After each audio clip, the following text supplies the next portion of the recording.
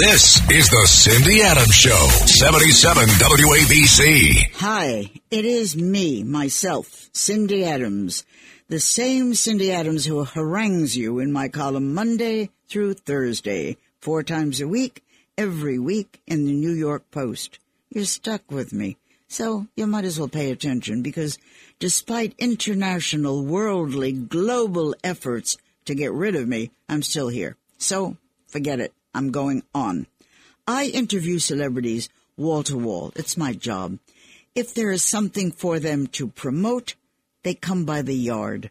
But there are so many oddities that happen when you interview these high-class, high-powered big names. Underneath, they're the same little scared nobodies as the rest of us. They probably even cheat at Monopoly or Scrabble. Back when I was with the First Lady then of the Philippines, Imelda Marcos, she was here in New York. She had a townhouse in the East 60s, and she wanted to have a gala, but she didn't have a chef here. So she did was invite everybody and then come to me and say, where can I get Asian food? So I said, well, I know a couple of chefs who can do Asian Oriental kind of food. So what she did was serve 200 people at a gala magnificent dinner. And she said it came as a result of the kindness of His Majesty, the King of Jordan. Yeah, the King of Jordan was some guy in 3rd Avenue who had a restaurant who I knew. That was the King of Jordan's menu. Roy Cohn. Roy Cohn was well known to never pay any bills. He let them pile up. He never had cash on him. People paid for what he wanted. One day, he came to our home. We had some Oriental antiques, because I lived in the Far East for many years. And he said, where can I have some of these objects? They're beautiful. So we took him to our dealer. That is, my husband took him to the dealer. I said, I think that's a bad move.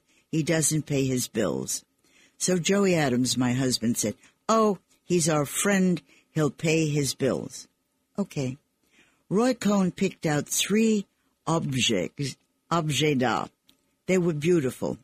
This was $75,000. All of them were placed in his living room.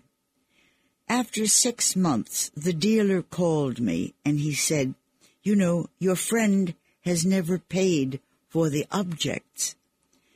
I said, don't worry about it. I will never let a friend of mine be harmed. So I took my car and a driver, and we went to his home, which was in the East 60s, a townhouse. I rang the bell. His housekeeper was there and knew me very, very, very well. I was always at Roy Cohn's house. So Elvira was her name.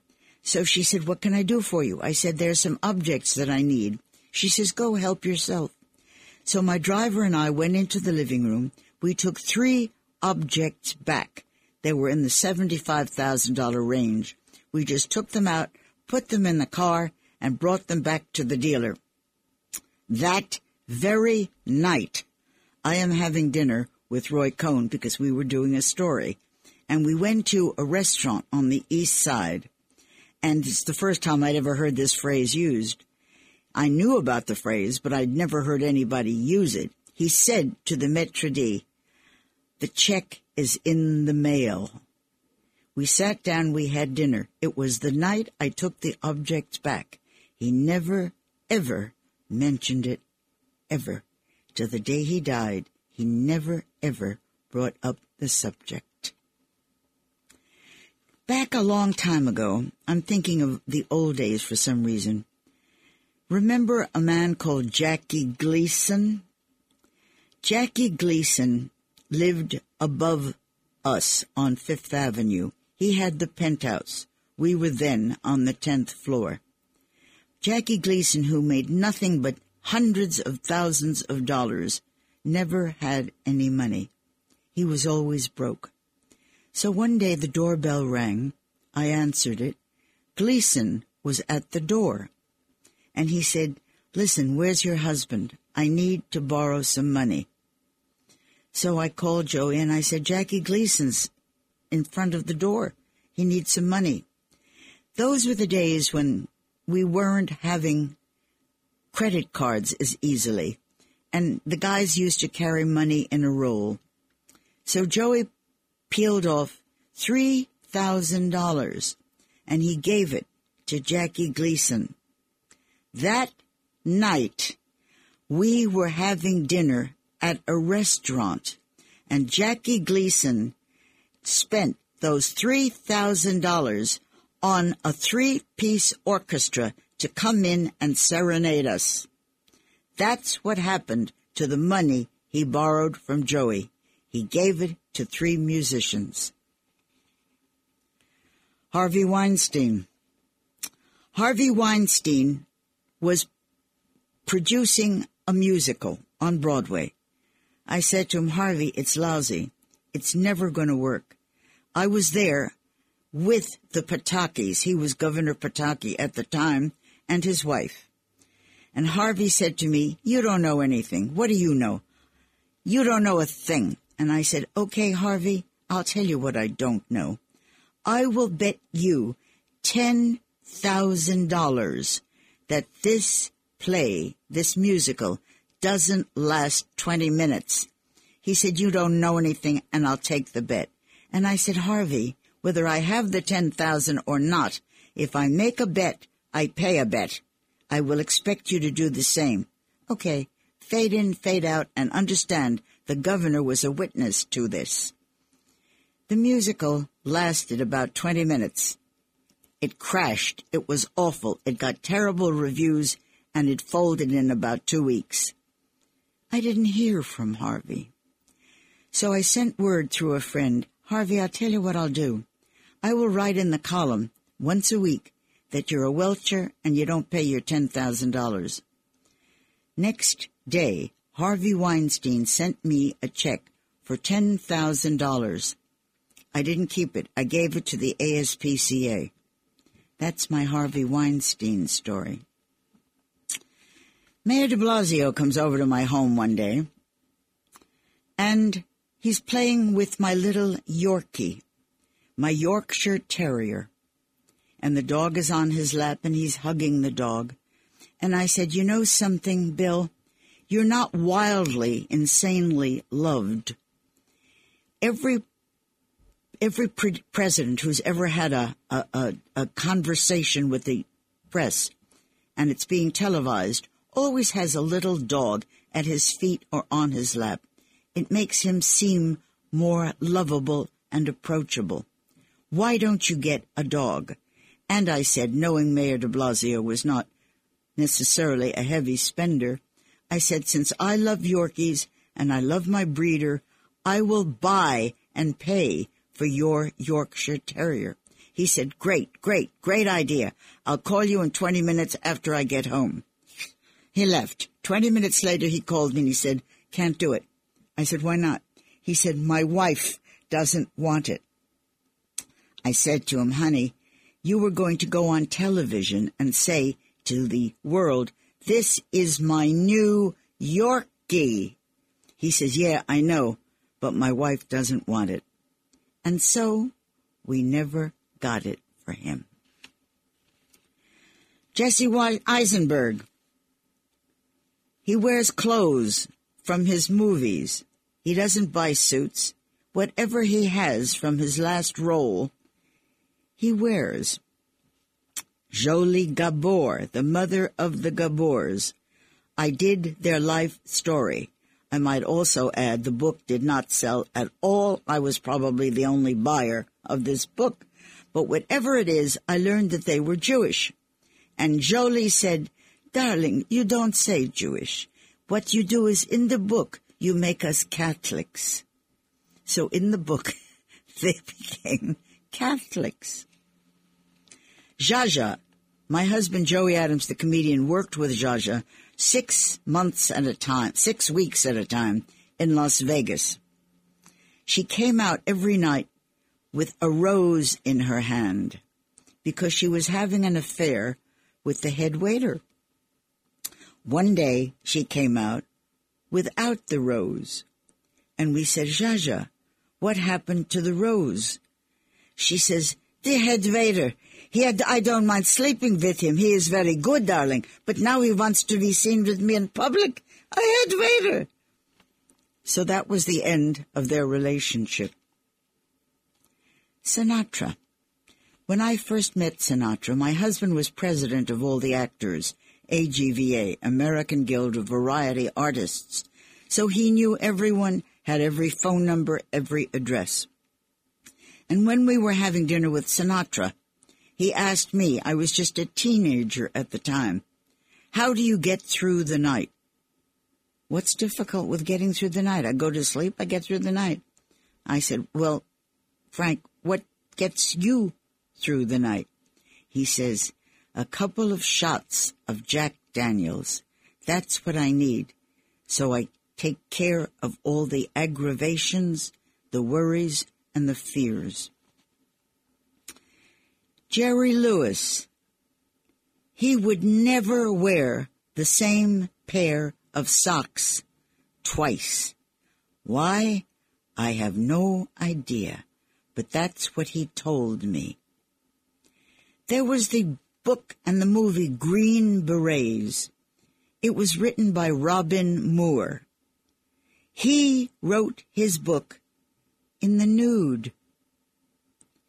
Why? I don't know, but he told me. I have paper wrapped up over my head like it's an awning, and I keep rolling it, and so it never stops. And if I get an itch, I scratch myself and I scratch out the whole chapter, but what I need is to write freely, have no encumbrance, and he wrote in the nude. Greg Kelly, who's a big stanchion here, who's a big member of WABC. One day, I went to visit him, and he was then with Rosanna Scotto on Fox TV's Good Day New York. It was an early morning show, and it's still on. And I had my dog with him because I was then giving a blessing of the animals every Christmas. The cardinal would come and bless them. Then I had a rabbi for the Jewish dogs. And so every year I came to Rosanna Scotto and Greg Kelly to do Good Day New York. Now, with me was my little Yorkie. In those days, his name was Jazzy. He was a boy dog. And if you looked at him, you could see he was a boy dog. And Greg Kelly, on television, to thousands of people, said to me, what is he? Is he a boy or a girl? And I thought, Greg, I don't know about your sex life, but you can tell this is a boy dog. Elaine Stritch is no longer with us, but Elaine Stritch, who lived in the hotel, used to take food from when you would invite her to dinner. One night we had dinner, and it was at the Le Cirque, which was a very elegant restaurant in those days. And her salad had dressing, and the salad was then runny and wet. And from her bag, she took a plastic, what do you call the bags that are plastic? I can't think of the name of it, but it's a plastic bag. And she schlepped the salad, wet, dripping, into the plastic bag. She sealed the bag, put it in her own handbag, and took it upstairs to the hotel to have dinner. Listen, some of us who are on the other side, on the professional gossip columnist side, we've also had our problems. Governor George Pataki, when he was governor, had a dinner in my honor. And there were 16 people at the table. And it was a gigantic table and a white, glorious tablecloth. And he placed in front of me a bottle of red wine. And with one great sweep of my hand, I knocked the whole bottle of red wine over. It went over the entire white tablecloth. It went over my white suit. It went over Governor George Pataki. And Mrs. Pataki, Libby, had to give me one of her wardrobe pieces to go home because I was soaking wet and it was all red. And Libby Pataki was much taller than I was, and the outfit didn't fit. But all of us have had our difficulties. Listen, I am where I am, and I'm grateful for everything that I have. But I didn't even have a high school diploma. I was not allowed to go to college. That was because I went to school where they had at that time certain classes for women and certain classes for men. The men were making things, carving things. The women were sewing or cooking. My job was to make a graduation dress. I can't sew. I couldn't follow a pattern. The white lawn dress, this was a summertime graduation, was by now wrinkled, black, dirty. It had been on the floor. I didn't have the ability to make this dress from a pattern. So my mother took me to a dressmaker to have it sewn up. And then we went to school to show the dress. And the principal said, if you don't make your own dress, you don't graduate. So I didn't make my own dress. My mother said she is never going to have to sew, and she took me out. And so I am here, living proof that you can make it without a high school diploma. Right after this, I was invited by Nehru to come and do a story on me, because without my high school diploma, I then became a writer, a journalist. And because of connections, I was invited by Nehru. And Nehru had someone from the presidential library who was also there as a guest. And this man from the presidential library, thinking I was a person, which I wasn't, he said, "And ma'am, and at what university did you attend?" And I said, "Well, honey, I never attended one because they wouldn't let me graduate high school." Well, he looked at me like I was an insect. And then we did my interview with Nehru, who on the way out pinched me in my behind. So it doesn't pay to have a high school diploma. Look what happened to me.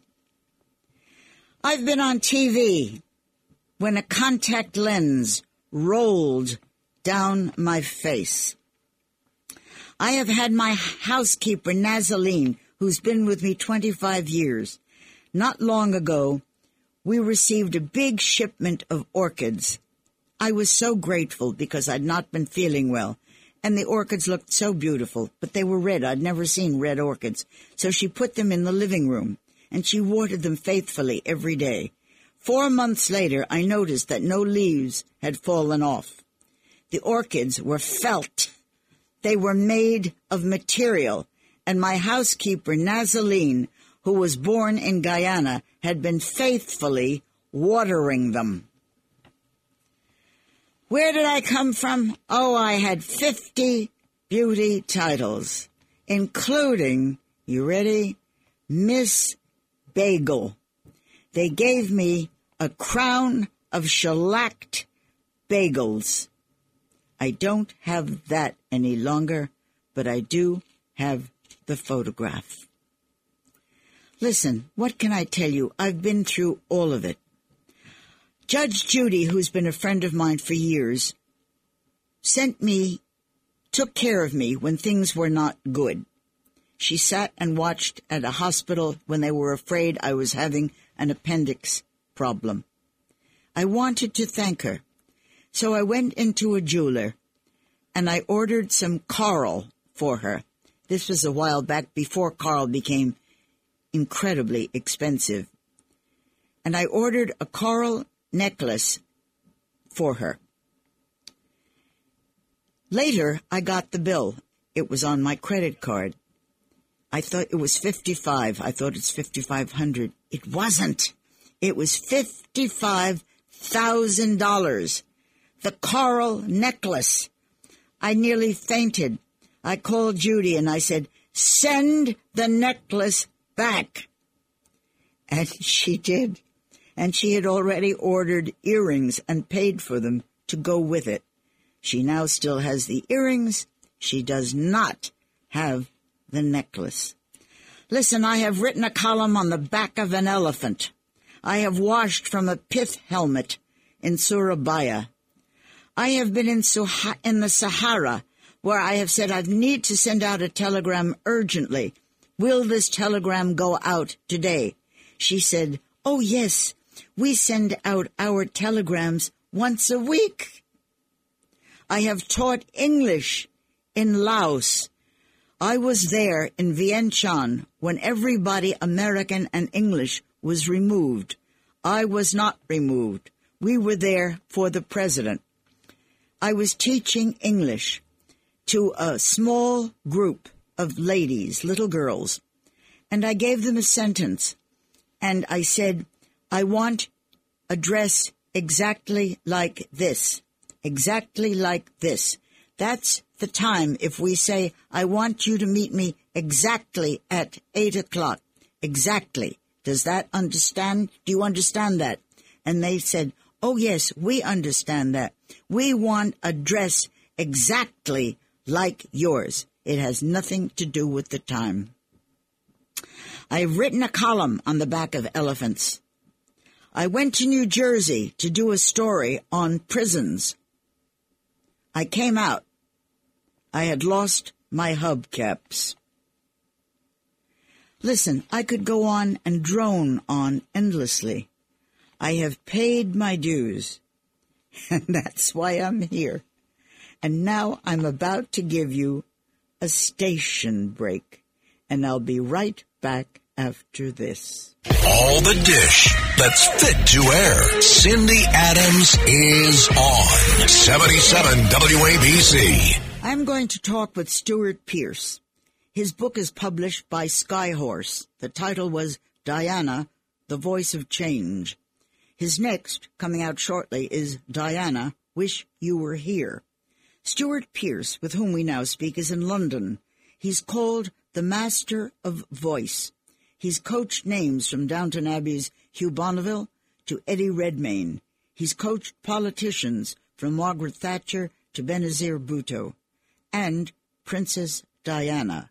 He's been called Diana's confidant and friend. Listen, Stuart, why in the first place did she need you? Because she watched herself on the BBC interview with Martin Bashir that was filmed for Panorama. Although she was very pleased with her bid for freedom in terms of what she said, she wasn't very pleased with the way that she appeared. She felt herself to be submissive and that her voice wasn't strong enough. In other words, the power that she was beginning to feel within herself as she freed herself wasn't fully equated within the way that her voice functioned. Well, one would not believe that someone who is a Brit from a classy family, from well-educated people, would require something like that. Well, yes, I mean, of course, it wasn't to do necessarily with a lack of clarity in speech. She spoke very clearly, but she didn't feel a center to her voice. She didn't feel a power to her voice. And of course, as we both know, that the breath is the thing, is the motivating force that positions our voices. And she felt very weak in her breath, which was constantly creating tension.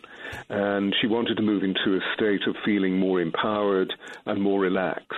I know that you're called the master of speech, as I said in the introduction. Master of voice, yeah.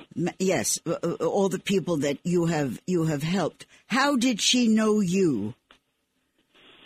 I was recommended to Diana. I was recommended to Diana in the early 90s by a very dear friend of hers who was a leading restaurateur here in the City of London and had been a great patroness of mine, had introduced me to some very extraordinary people whom I'd worked with. To be honest, I was I'm very honored to be asked, but very baffled, because at that time, Diana, as we know, was surrounded by a circus of paparazzi.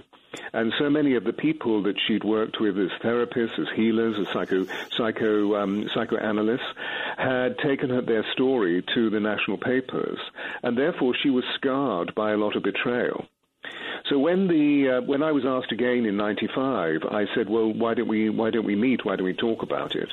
And so I met Diana with the person that I've just been speaking about, the restaurateur called Mara Burney, and immediately was compelled to offer my services to Diana. I mean, I hesitate to say that I was extremely offered by the opportunity that was being initiated, but at the same time, I didn't see how I could serve the complexity of what her role was all about until I met the individual herself. I know, of course, that you have had a special odd interview with a French cleric who, that night she died, sat with her dead body 6 hours. I know the story, but you must explain it to me. How did that happen? It was very extraordinary that through a colleague of mine, I was introduced to the idea of this gentleman whom I'd never heard of. I wondered, of course, who had spent the night with Diana between her arrival at the hospital, and then the eventual arrival of Prince Charles, when her body was wrapped in the Royal Ensign and taken back to the UK. And so when I was introduced to the idea of this gentleman, this wonderful Roman Catholic priest in Paris, I was also somewhat surprised because, after all, she was not a Roman Catholic person. She was a Church of England person. Yes. So apparently the story goes that the British ambassador in Paris could not find an Anglican priest, so automatically called this certain Roman Catholic priest, who had allegiance to the hospital where Diana's body was taken as a chaplain. But he wasn't told who it was. He was just asked at 2:30 in one morning, the morning of August the 31st, 1997, if he would actually arrive at the hospital, which he did, and met, of course, in great surprise, the fact that he was going to be giving the last rites to Princess of Wales. Well, of course, I have met her, and I will talk about that in a moment, but what was she like with you in her off hours? Was she like any other ordinary person? She was extraordinary. I mean, firstly, as you well know, there was her captivating beauty, which was to do not just simply by the way that she looked, but also to do with this extraordinary authenticity, immediacy, kindness, and charm. Yeah. And very, very funny, extremely personable, and one of the most generous people that I've ever met. I mean, she was, in short, enchanting. I absolutely adored her. She was so easy to work with and so appreciative of everything that took place between us. But you both went to a. Did you not go to a movie together in one day, yes. one night? There were on one or two occasions. I mean, Diana loved to be ordinary. So, for example, often when she would arrive at my studio for work, she would say, "Can I do some washing up?" So I would actually leave crockery in the kitchen for her to wash up, so that she could just simply feel very ordinary and grounded. I think on one occasion she said to me, "You always wear such beautiful shirts. Can I iron your shirts?" Well, I said, I'll leave some chinaware for you to wash up, my darling, but I don't think my shirts are appropriate. And so we became very familiar on that level. I mean, I saw her almost once or twice a week for nearly 2 years, except, of course, when she was away on state occasions or, away on vacations or whatever. And so on one particular occasion, she called me because all of our connection was created through cellular telephones. And she called me and said, I want to go to the movies. Let's go to the movies. What shall we see? And I said, what? I don't think I can do this. I mean, you'll be surrounded by security. No, I'm going to be incognito. Meet me at the end of the avenue leading to Kensington Palace at 7 o'clock, and we'll go and see Jerry Maguire. And so I remember that I arrived movie. at Yes. the end of the avenue that leads to Kensington Palace and noticed a fairly tall, rather beautiful, dark-wigged person with a trench coat and a pair of sunglasses, and I thought that they were Russian, possibly from the Russian embassy, which is also on the avenue that leads towards Kensington Palace. And she lifted her sunglasses, and there was Diana.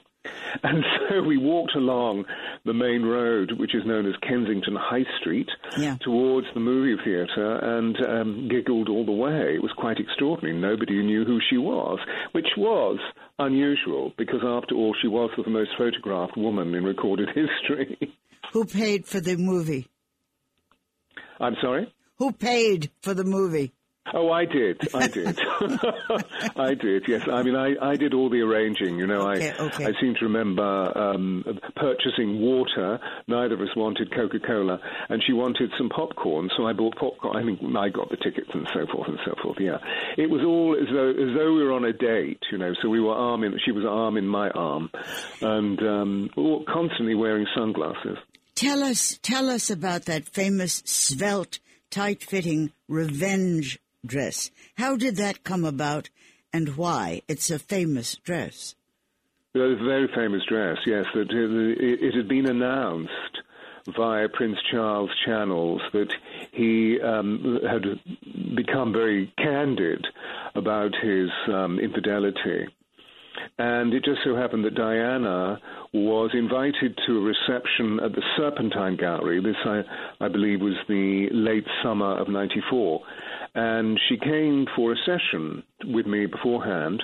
And prior to her session with me, she was a very sportive lady, so she regularly had massage, reflexology, facials, and on this particular occasion had a colonic irrigation at the famous Hale Clinic in London. A colonic and so she arrived for her session with me post-colonic. A colonic irrigation before she came to you? Colonic irrigation, okay. Exactly. Is there another phrase for that that's not so fancy? It was her way of cleaning out the mess that had been created within her intestines. Yes, I got it. Okay. What's this got to do with the stupid, tight-fitting revenge dress?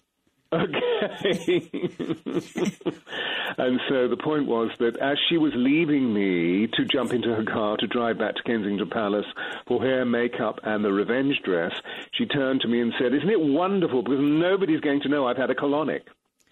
and left to put on this extraordinary, very revealing, low décolletage short dress, who looked absolutely extraordinary.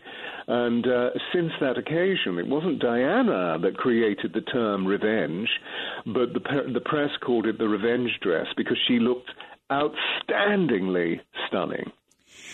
Well, did she really love Charles? We know about Charles and his hope to be Tampax with Camilla, this charmer that he is now going to make a queen a little bit. What, did she really love him? Yes, she did. How do you know? How do you know? How do you know, Stuart?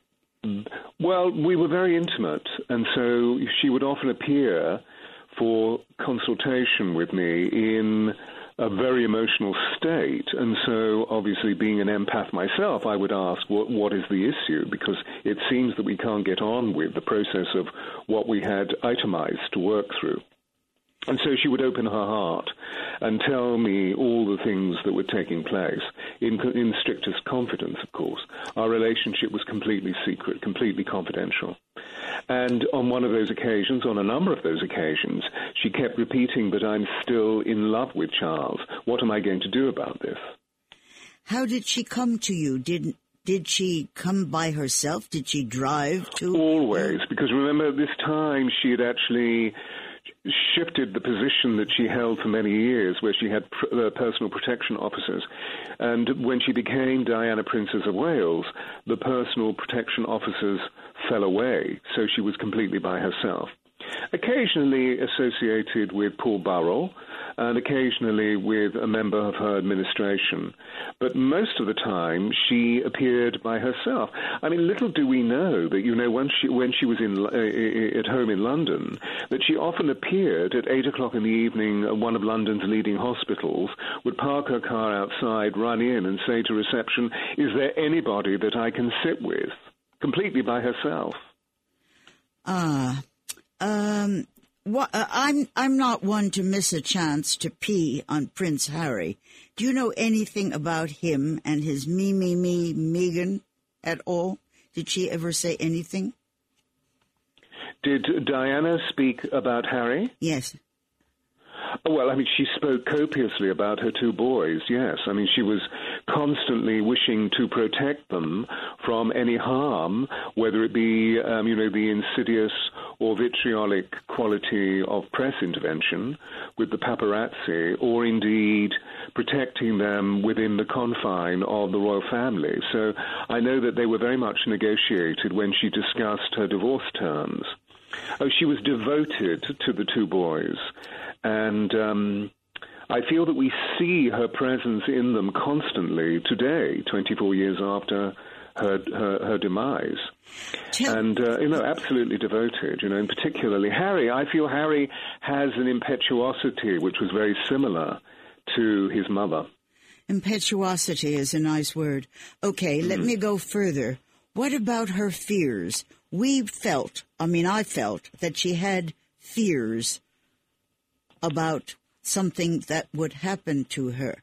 Am I correct? Yes, and many people have alluded to these fears and have denounced them as being pure paranoia. But, I was aware of some very unusual things taking place. I mean, for example, I remember one afternoon her arriving and her brakes had failed as she tried to park her car.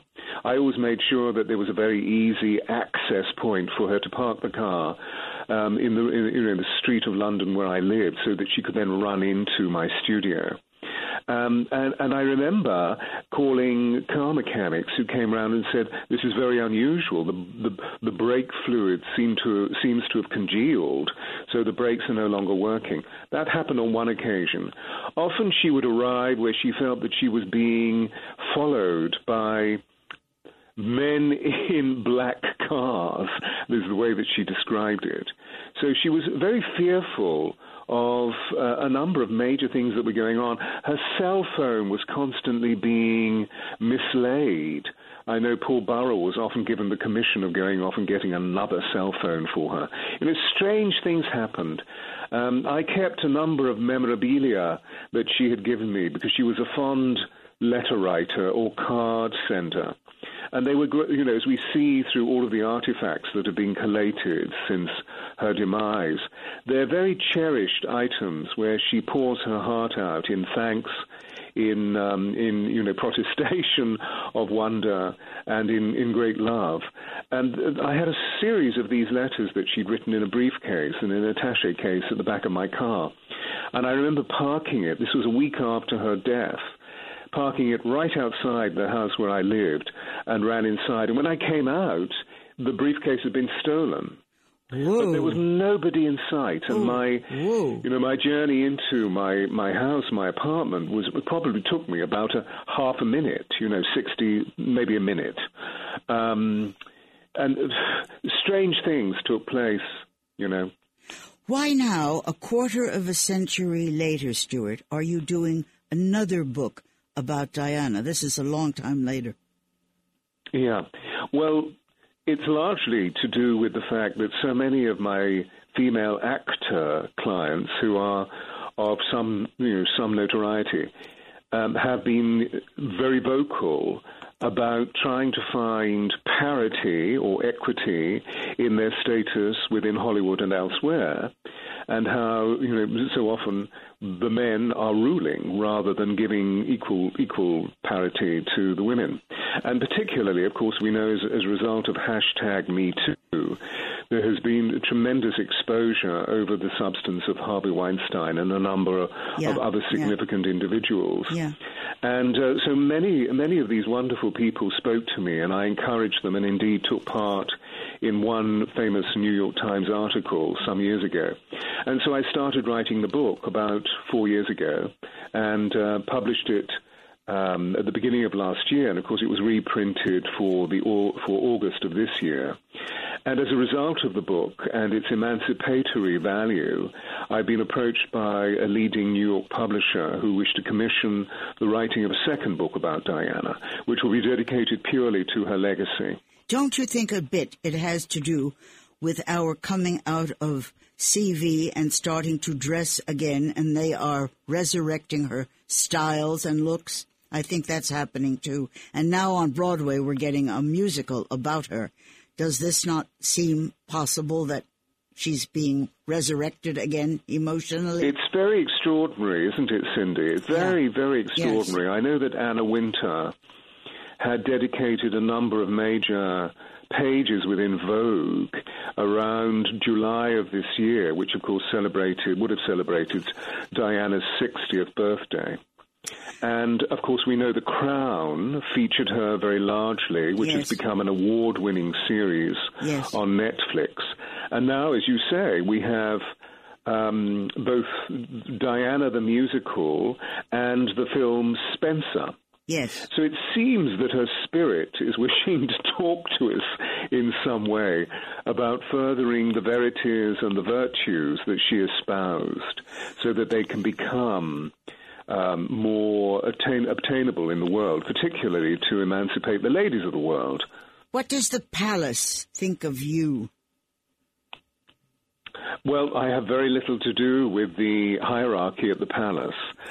My father worked in royal service and unfortunately died many, many years ago, and so my overt connection was created, or rather was finalized. So I have no connection with Buckingham Palace at this time. It was very extraordinary, but in 1982, I was invited to a garden party. I think that was the last garden party I went to, and of course met the young Princess Diana. Of course, it was then, 12, 13 years later that I actually worked with her. But otherwise, I have no overt connection with BP. What memorabilia have you kept from her? Well, most of it was stolen. I mean, I have photographs that were given to me post her death because it became known that the briefcase full of her letters had been stolen. And so a number of people who were friends or associates of Diana helped me remember her by providing me with photographs. So I have two very stunning photographs. Unfortunately, they're not signed, but they are of the mighty one. And so I have the iridescence of her beauty and her charm with me all the time. I remember I met her on 3 occasions. I remember once in Brooklyn, she was supposed to be honored by the Welsh Ballet or some such, and they had a special John, a toilet reserved just for the princess. And I thought, you have your own throne. That's really something. But she was very charming, and I don't know whether she used the John or not, but they had that set aside for her. That's really class, isn't it, when you have your own throne? Isn't it just, yes. And of course, as we know, she was so wonderfully praised and loved in the United States of America. And your wonderful city, New York City, was her bliss city. Well, we sort of understood her. We did sort of understand her. When she communicated, was it by phone? Did you call her? Were you able to call her? Did she always call you? How did it work? It was mostly her. The understanding was that we would have a confidential relationship, that whenever she needed me, she would call me via cell phone, because cell phones were the latest gimmick at that time in 1995. And they were very large, I seem to remember. And so she would always contact me. I mean, on one or two occasions I would text her initially, and then we would speak just in case she was engaged in an official engagement. But most of the time it was me waiting to hear from her. And I literally, as a result of our relationship, I allowed myself to be at her disposal. You mean if you had an appointment, you would cancel the appointment if she wanted to see you? I would always make space for her, yes. And obviously I was never inappropriate with some of my other rather wonderful, nation-famous clients. Well, some of your nation-famous clients, which is not a phrase I would use easily. Parliamentarians and tell us some of the your other people that I work with. Tell us some of your nation-famous clients. I know Hugh Bonneville. I know that. And who else? The Tell me. actors were wonderful actors like Mark Rylance, whom I was working with particularly at that time, who has now been knighted, Sir Mark Rylance.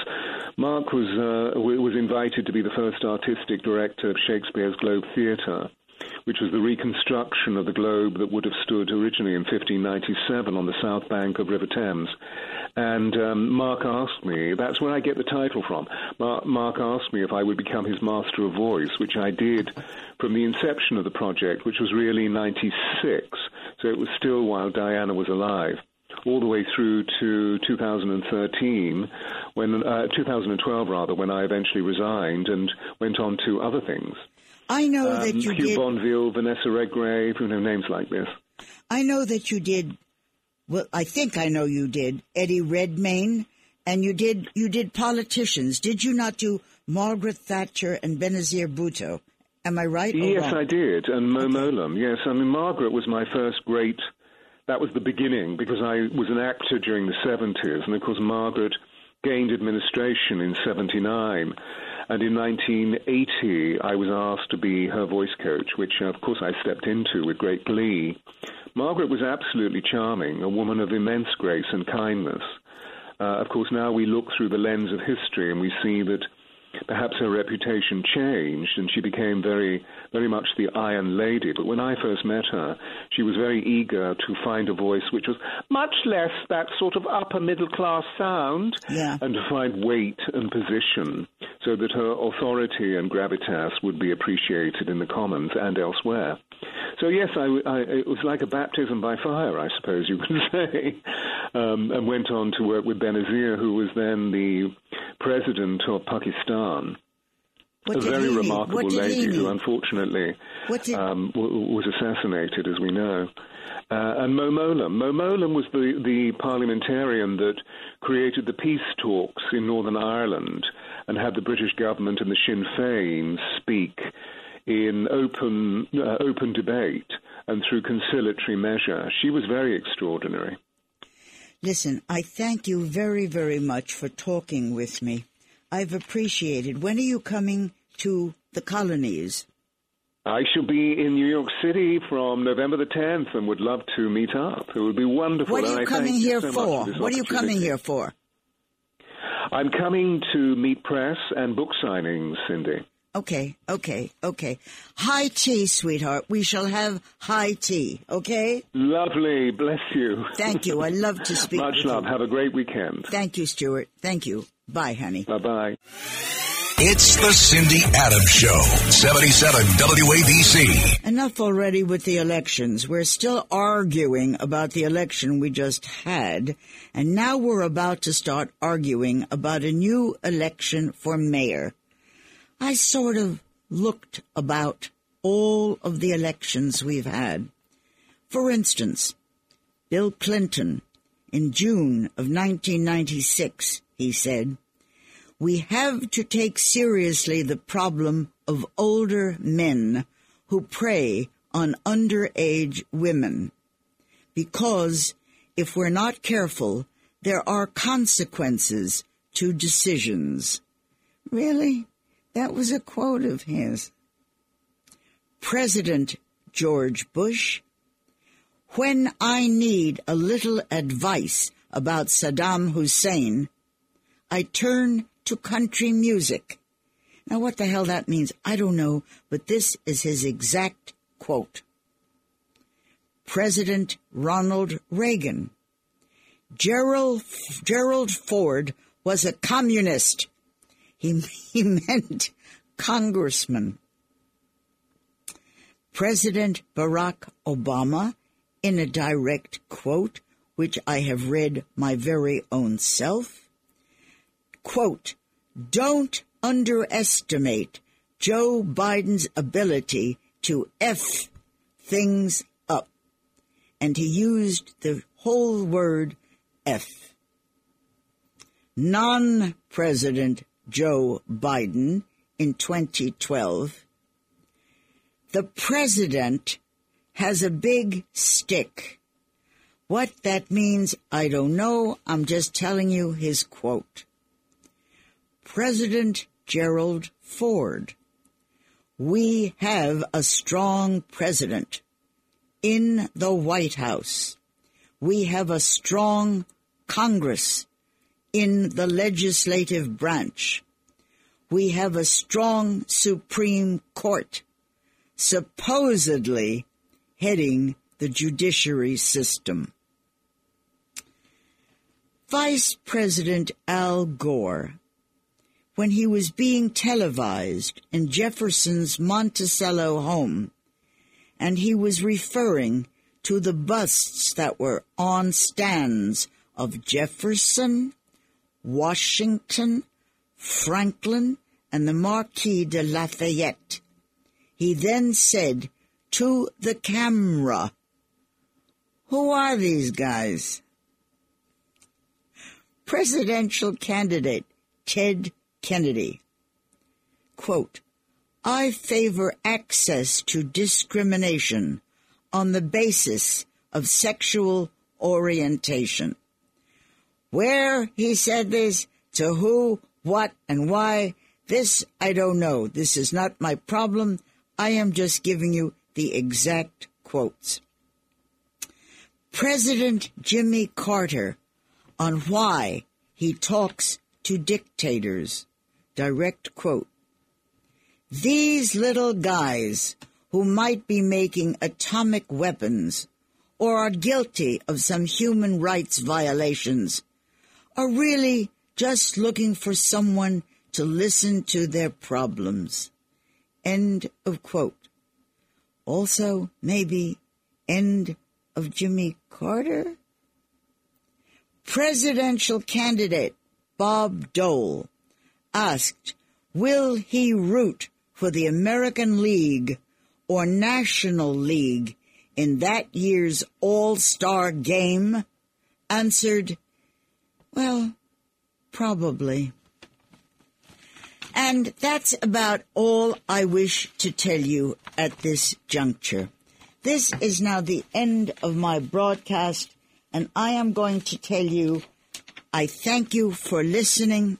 I do this broadcast every Sunday on WABC from 1 to 2 with my usual scintillating, semi-brilliant interviews or talks or bits of information like New York, New York, we love this town. Where else can you find his and hers muggers? Only in New York, kids. Only in New York. Talk to you again next Sunday. Same time, same station. Bye. This is Greg Kelly for Priority Gold. What does it mean to be America's precious metals dealer? It means that you're in touch with the hearts and minds of those who love this country, value our freedom, and want to protect the future. Priority Gold is that precious metals dealer. They've helped thousands of Americans back their retirement with solid gold and silver. Call Priority Gold at 888-506-6439. Receive free shipping, free storage, a free investment guide, and one of the best purchase experiences in the industry. Call now or go to PriorityGold.com.